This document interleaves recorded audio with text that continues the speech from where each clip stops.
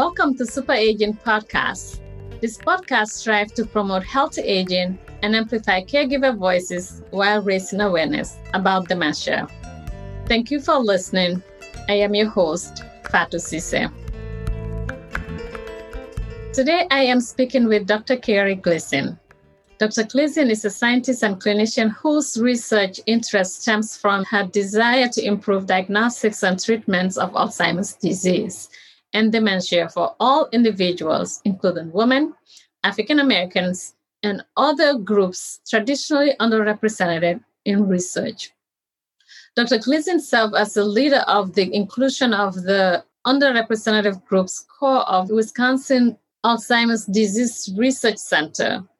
Her research program in Alzheimer's disease has two major foci: the cognitive effects of estrogen and the estrogenic compounds, and two, health disparities in Alzheimer's disease. They believe that research discoveries should benefit all groups, unify seemingly disparate lines of scientific inquiries. Welcome, Dr. Gleason. Thank you very much for being here. It's a delight to have you on. Today, I wanted to talk to you about women in aging and also talk about menopause and the cognitive impacts on the hormonal replacement. So again, thank you for being here.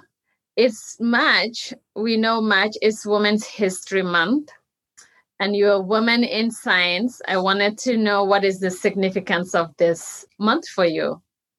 Well, first of all, thanks for the invitation to be here. It's my great pleasure. Yeah.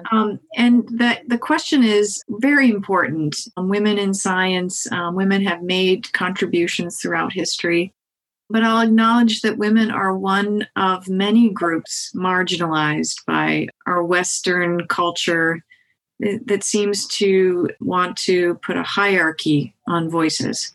Right. So I have many complex feelings about this. But the most important comment I want to make is that if we marginalize women's voices in science or in any area, we lose such an important perspective and contribution, and that women need to find their voice in science, and men need to allow that to happen. And again, this is true for any marginalized group. Right. But just talking about women in particular, that is something women need to find their authentic voice too, which is really, I don't know how many times I've been told that I need to be different somehow. And I think that being inauthentic or being something you're not is never a good strategy. You want to be authentic in your work and your way of being. And that means for women to be okay being different than the one size fits all or the typical model. Right. And to your point, to be that authentic voice and be themselves without any fear of repercussion or what that would bring to them. And I think that still there is some work needed to be done in that area. Absolutely. I mean, it doesn't take much to scratch the surface and to hear women talk about their imposter syndrome. And I think so much of that comes from this sense of like, I need to be different. I need to be more like this prototype. Right. Where I think there's such a value in understanding that there's different types of voices and they have contributions. You know, I would also, thinking about women in science, want to acknowledge the women who've really opened doors for me. I think of that expression that we are always on the shoulders of giants. Yes. And want to make sure we do, as myself and other women in science, is make sure that we leave that door open for the women who are coming behind us. That's right. Yeah, that is such an important point. Thank you for sharing that. So this is a super aging podcast. What does super aging means to you? Oh, that is another really good question. I thought about how to answer this. To be a super ager, you want to have an opportunity to be fully engaged in life for as long as you have life. And that goes in, I think, in more than one direction. So the older adult is aging in a way that they still feel like they are engaged and part of the life around them. And that those who are in their lives feel that they are getting from that older adult the full benefit of their wisdom and their experience. And that I think of like grandparents handing off their wisdom, their experiences, but also their love, that unconditional love that grandparents have for their grandkids, that having that engagement that goes both ways in terms of the exchange of life and ideas. And this is where working in dementia, I feel like that cuts short that ability to fully engage and be present. And we lose their memories, their history, and their ability to really have that back and forth with their loved ones. Yeah, that makes dementia very, very sad. And, what you just mentioned reminds me my interactions with my grandmother when I last saw her, and that time she had dementia. It was so different. And talking about the history, that is the time that I wanted to collect those histories on tape from her and couldn't do it because it wasn't there. Mm-hmm. It was stolen by dementia at the time. So she doesn't have it anymore. So it is hard for dementia. I agree. Yeah. So hormone therapy at menopause, as I mentioned, that's one thing I wanted us to discuss. So hormone replacement therapy is a medication that contains female hormones. So can you give us a short description of why some women elect to pursue hormone replacement therapy? Sure. And it is it's a history that is fraught with sexism, I'll be honest with you. Originally hormone therapy, and it was called hormone replacement therapy, meaning the replacement of a deficiency. So this idea that at menopause, women's hormonal milieu is changing. She's losing ovarian forms of hormone. Right. So this originally was touted as a way as a fountain of youth to keep women young and attractive and reverse what is the aging process. So it was called hormone replacement therapy. Well, understandably, women had a gut reaction to this saying, well, why do you want to fix something that is actually not wrong? Oh, yeah. So, and it had these undertones of sexism about women's value if a woman is not valuable once she's postmenopausal. So there was a reaction to it, understandably. So the name changed to hormone therapy, meaning that for those women who are going through menopause and they have symptoms that are bothering them, they have an option to help ease some of these symptoms. And it's not to reverse aging. It's not to make a woman younger or sexier or to somehow alter her aging process. Instead, it's to help her ease these symptoms by transitioning or allowing the hormones to taper as opposed to abruptly change. So hormone therapy, how it would be used is for women who are experiencing symptoms at menopause and symptoms that are bothersome. Right. Yeah. So typically when we think of menopause, just like you said, for our listeners, you may think of hot flashes, irritability, and perhaps fatigue. What type of symptoms do you think menopause can be alleviated by hormone therapy? So the things that are most effectively addressed with hormone therapy at menopause are the hot flashes. Okay. Absolutely. That addresses hot flashes. Okay. And it also addresses what are really troublesome for some women, the sexual side effects. There's strongest evidence that it helps with the sexual side effects of menopause as well as with hot flashes. There's also some support that it can help with mood and with sleep as well. Okay. What are the sexual side effects of menopause? The sexual side effects, it can be reduced libido and vaginal dryness. Okay. Which then can cause pain during intercourse. Yeah. Okay. So the therapy tend to fix that as well. Absolutely. Okay. Great. Thanks for explaining that. What are some of the cognitive symptoms that are associated with menopause?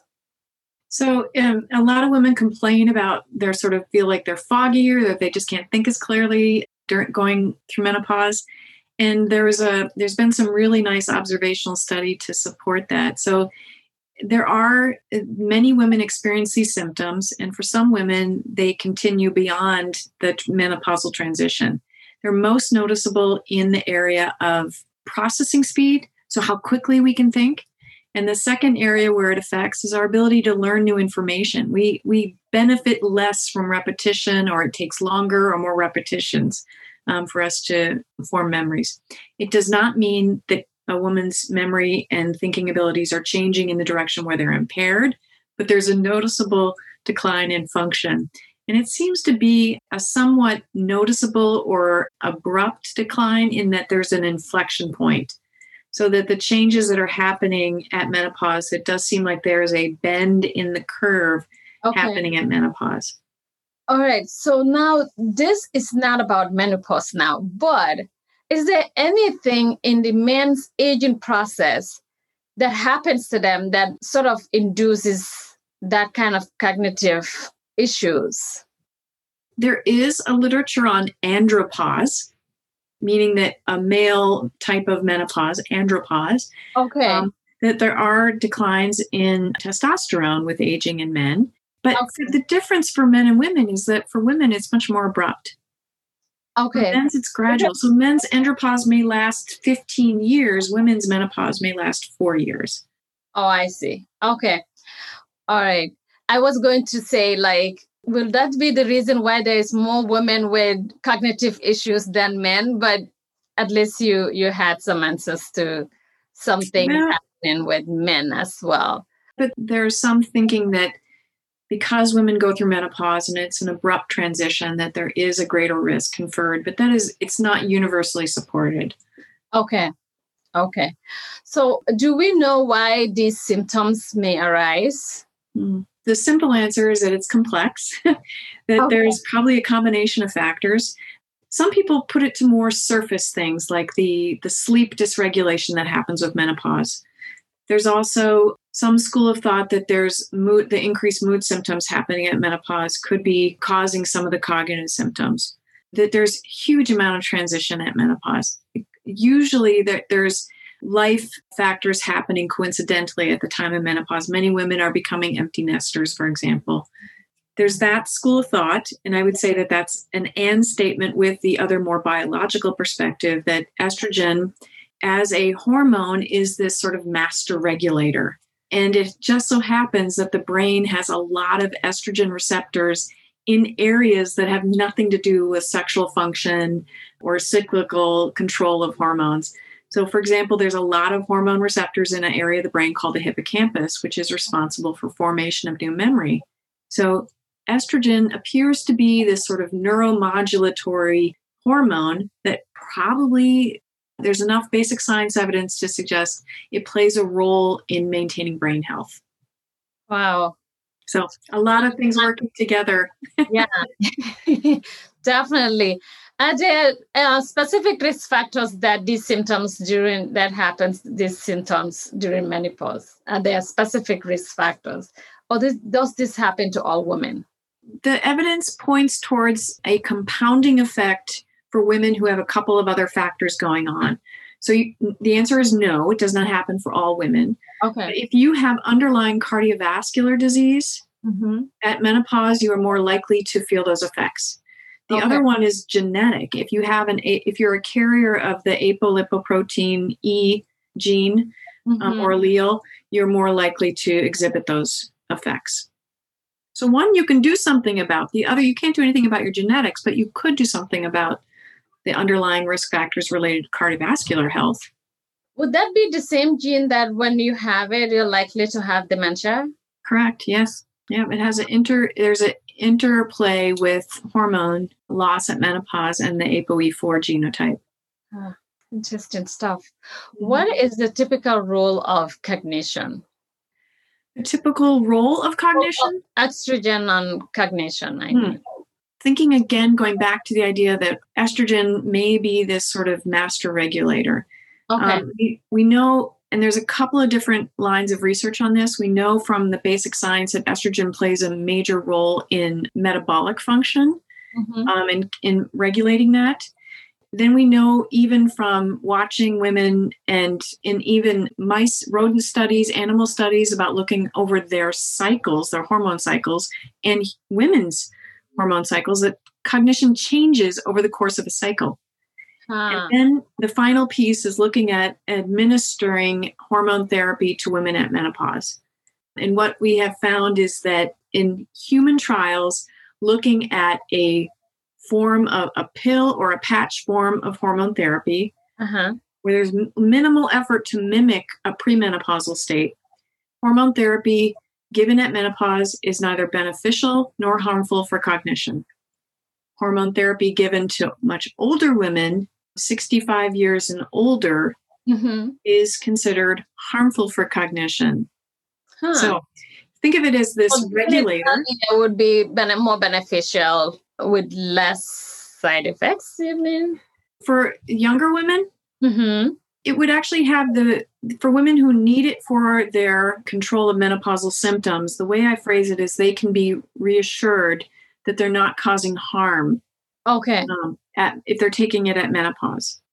The regulation part of it is the thinking is that it may, if it's a regulatory hormone, Right. that you may, for healthy systems, keep those healthy systems functioning well. But Mhm. for dysregulated or unhealthy systems, you may hasten the dysregulation or potentiate the dysregulation. Interesting. Can you remind me again, or remind our listeners too, what age is premenopausal symptoms? When does that age start? And when does the menopause itself start? Yes. And is this the same for everybody or different?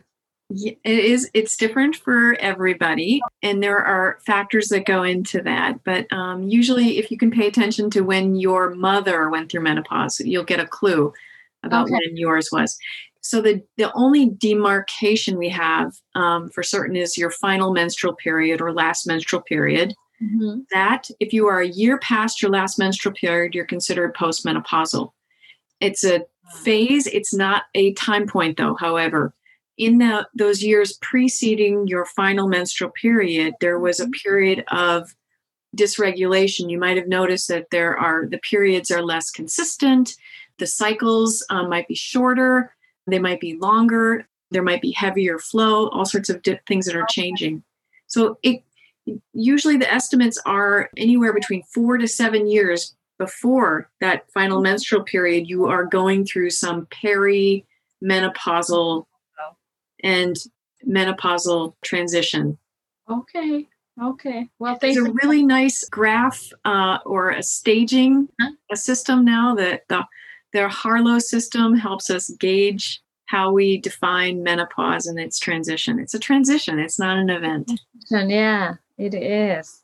Great. What is the link between estrogen and cognitive symptoms of menopause? So we go back to that idea that if your estrogen levels are dropping, Mhm. and we know that estrogen doesn't just stay in the body, it's very active in the brain as well. So the cognitive symptoms that I mentioned already about the processing speed and the difficulty learning new information may be because of that sort of neuroendocrine function of estrogen in the brain. I also add in there, it could also be the link between sleep and mood as well, because we know that there's an uptick in depression at menopause too for some women. So it could be that combination of both situational things, mood, as well as what's happening in the brain, that if estrogen levels are dropping, you're losing that regulatory function of the hormone. Wow, thank you.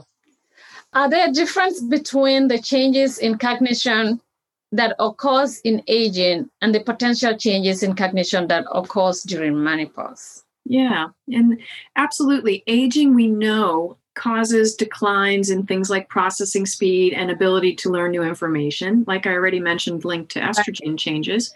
The difference, though, would be that sort of inflection point that happens with the sudden changes in estrogen. So you expect with aging to be a slow, steady type of process. You wouldn't expect it to be a more rapid or a steeper decline. Okay. So that would be the distinction between menopause and aging. Okay. Are the changes in the cognition during menopause temporal?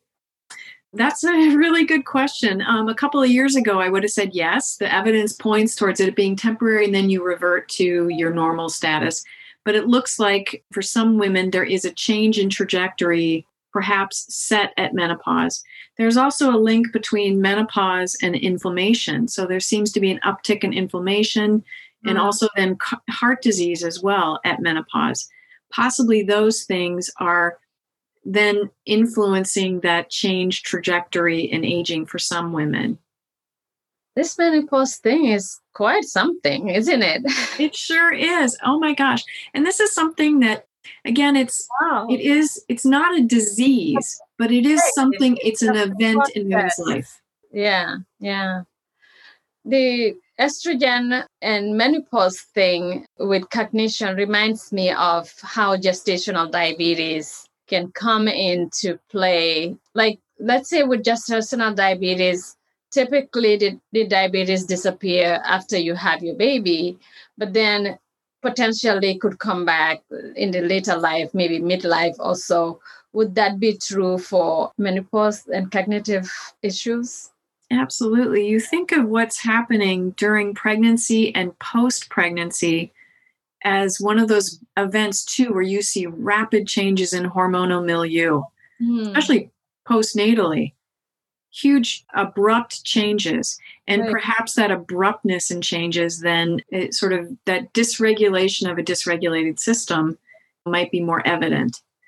So absolutely there's a link there. And we know that for women who were given hormone therapy late in life, who had diabetes, were the group at greatest risk to progress to cognitive impairment and dementia. So having diabetes and once you have diabetes, adding in hormone therapy, it could be harmful. Could be harmful. So that's really an important piece there, because not many people would have that information.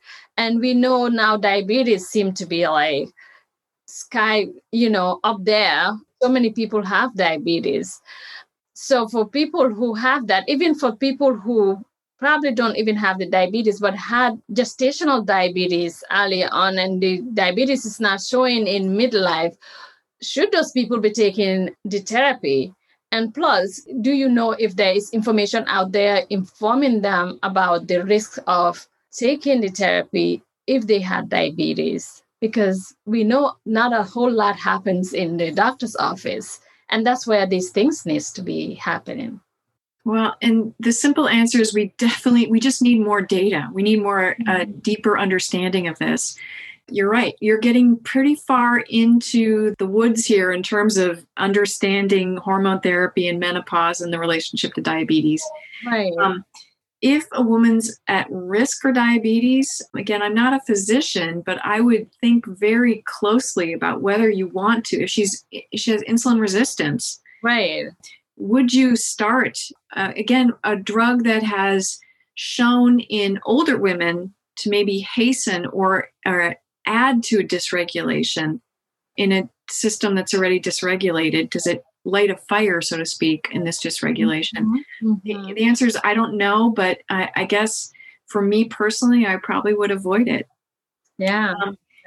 But the struggle is for women who are cardiovascularly healthy, who maybe have this remote history of diabetes, but they themselves are healthy, whether they take hormone therapy for a brief period of time during the transition to help them sleep better, perhaps to lower that risk for inflammation, a cardiovascular disease.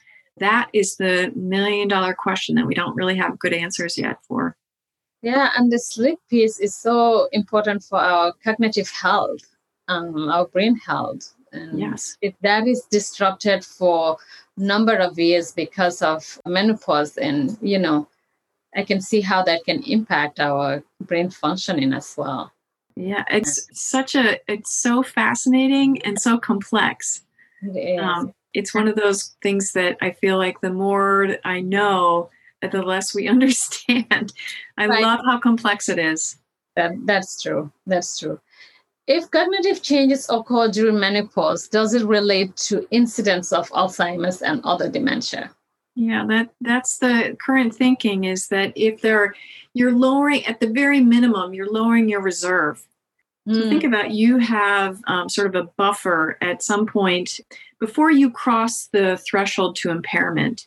You have a buffer if you are chipping away at that buffer by slowing your processing speed through other changes in your brain, you raise the risk for crossing that threshold. Wow. Okay. So final question here. What do you do to practice self-compassion? Oh, thank you for that question. I think it's so important. I think, like a lot of women in the professional space, you're overcommitted. Simple as that. You've got commitments both at work and at home. I try to keep things in perspective is a way to practice compassion, to help understand too that there's such thing as good enough. That this is, and it's okay. And then I encourage other women to also we need to be good enough at times. To allow ourselves that, and to just forgive if we're not perfect all the time. It's so hard because, that imposter syndrome, you're always like thinking, well, I have to be perfect. Otherwise I'll be found out. Done for me to be perfect. Yeah, you're right. You're right. We want to get everything right, and it's not healthy for us. First of all, it's not possible. Yeah, we're good enough, and we need to identify that. Absolutely. There are times in our life when we can just be good enough, and that's right. And that is perfectly reasonable, and it's actually healthy. Absolutely is. What do you do for self-care? I'm a huge reader, so I love novels. Okay. And it's also like I love to read novels about other cultures and other people and other perspectives. I feel like where I've grown the most in my life are through my friendships and through seeking out experiences and trying to understand people who are different than me. Yeah. And I'm so grateful for my friendships because, again, it's not that it's a responsibility to teach me, but I've learned so much through those friendships. It's enriching. It's so enriching. Yeah. That's great. Is there anything else you want to discuss that we haven't said here? We could talk all day, couldn't we? Of course. It's been so fun. No, it's been really lovely having this conversation, and I appreciate your willingness to ask these really tough questions around the brain and estrogen and what we know and revealing what we don't know. Right. Yeah. Well, thank you. It's a delight to have you on. And this is very enlightening to hear all these things. Like you said, we can go on all day because I'm like curious to know all these things. But this was very good information you provided. So thank you very much. Yeah, I know. For half the population of the world, we have skin in the game in these conversations. That's right. We do. We sure do. Thank you very much. You are most welcome. You have a lovely rest of your day. You do the same. Thank you. Bye-bye. Yeah, bye.